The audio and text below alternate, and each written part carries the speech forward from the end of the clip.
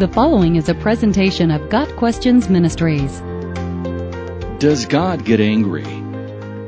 It would be foolish to ignore the passages in Scripture that talk about God's anger. Yes, God does get angry. There are many examples in the Bible of this. He displays His wrath every day.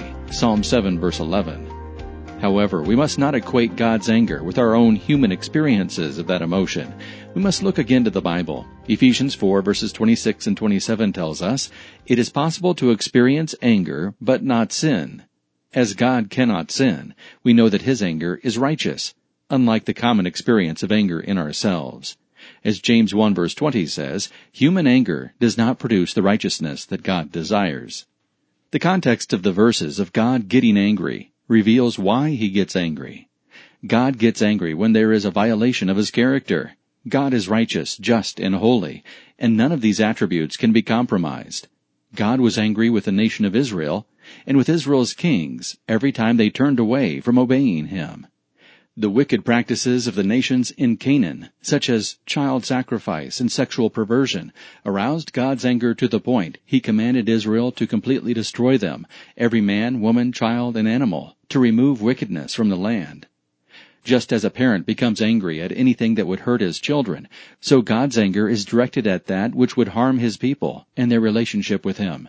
"As surely as I live, declares the sovereign Lord, I take no pleasure in the death of the wicked, but rather that they turn from their ways and live." Ezekiel 33, verse 11.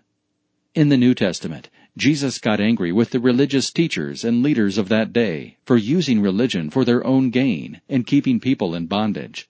Romans 1, verse 18 tells us God's anger, or wrath, comes against the godlessness and wickedness of people who suppress the truth by their wickedness. So God gets angry at the wickedness in people, and He opposes that wickedness in an effort to turn them from evil, that they may find true life and freedom in Him. Even in His anger, God's motivation is love for people, to restore the relationship that sin destroyed.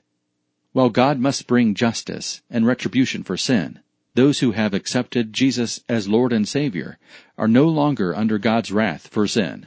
Why? Because Jesus experienced the full measure of the wrath of God on the cross, so that we wouldn't have to. This is what is meant by Jesus' death being a propitiation, or satisfaction. Therefore, there is now no condemnation for those who are in Christ Jesus, because through Christ Jesus, the law of the Spirit who gives life has set you free from the law of sin and death. For what the law was powerless to do, because it was weakened by flesh, God did by sending His own Son in the likeness of sinful flesh to be a sin offering. And so He condemned sin in the flesh, in order that the righteous requirement of the law might be fully met in us, who do not live according to the flesh, but according to the Spirit. Romans 8, verses 1 through 4.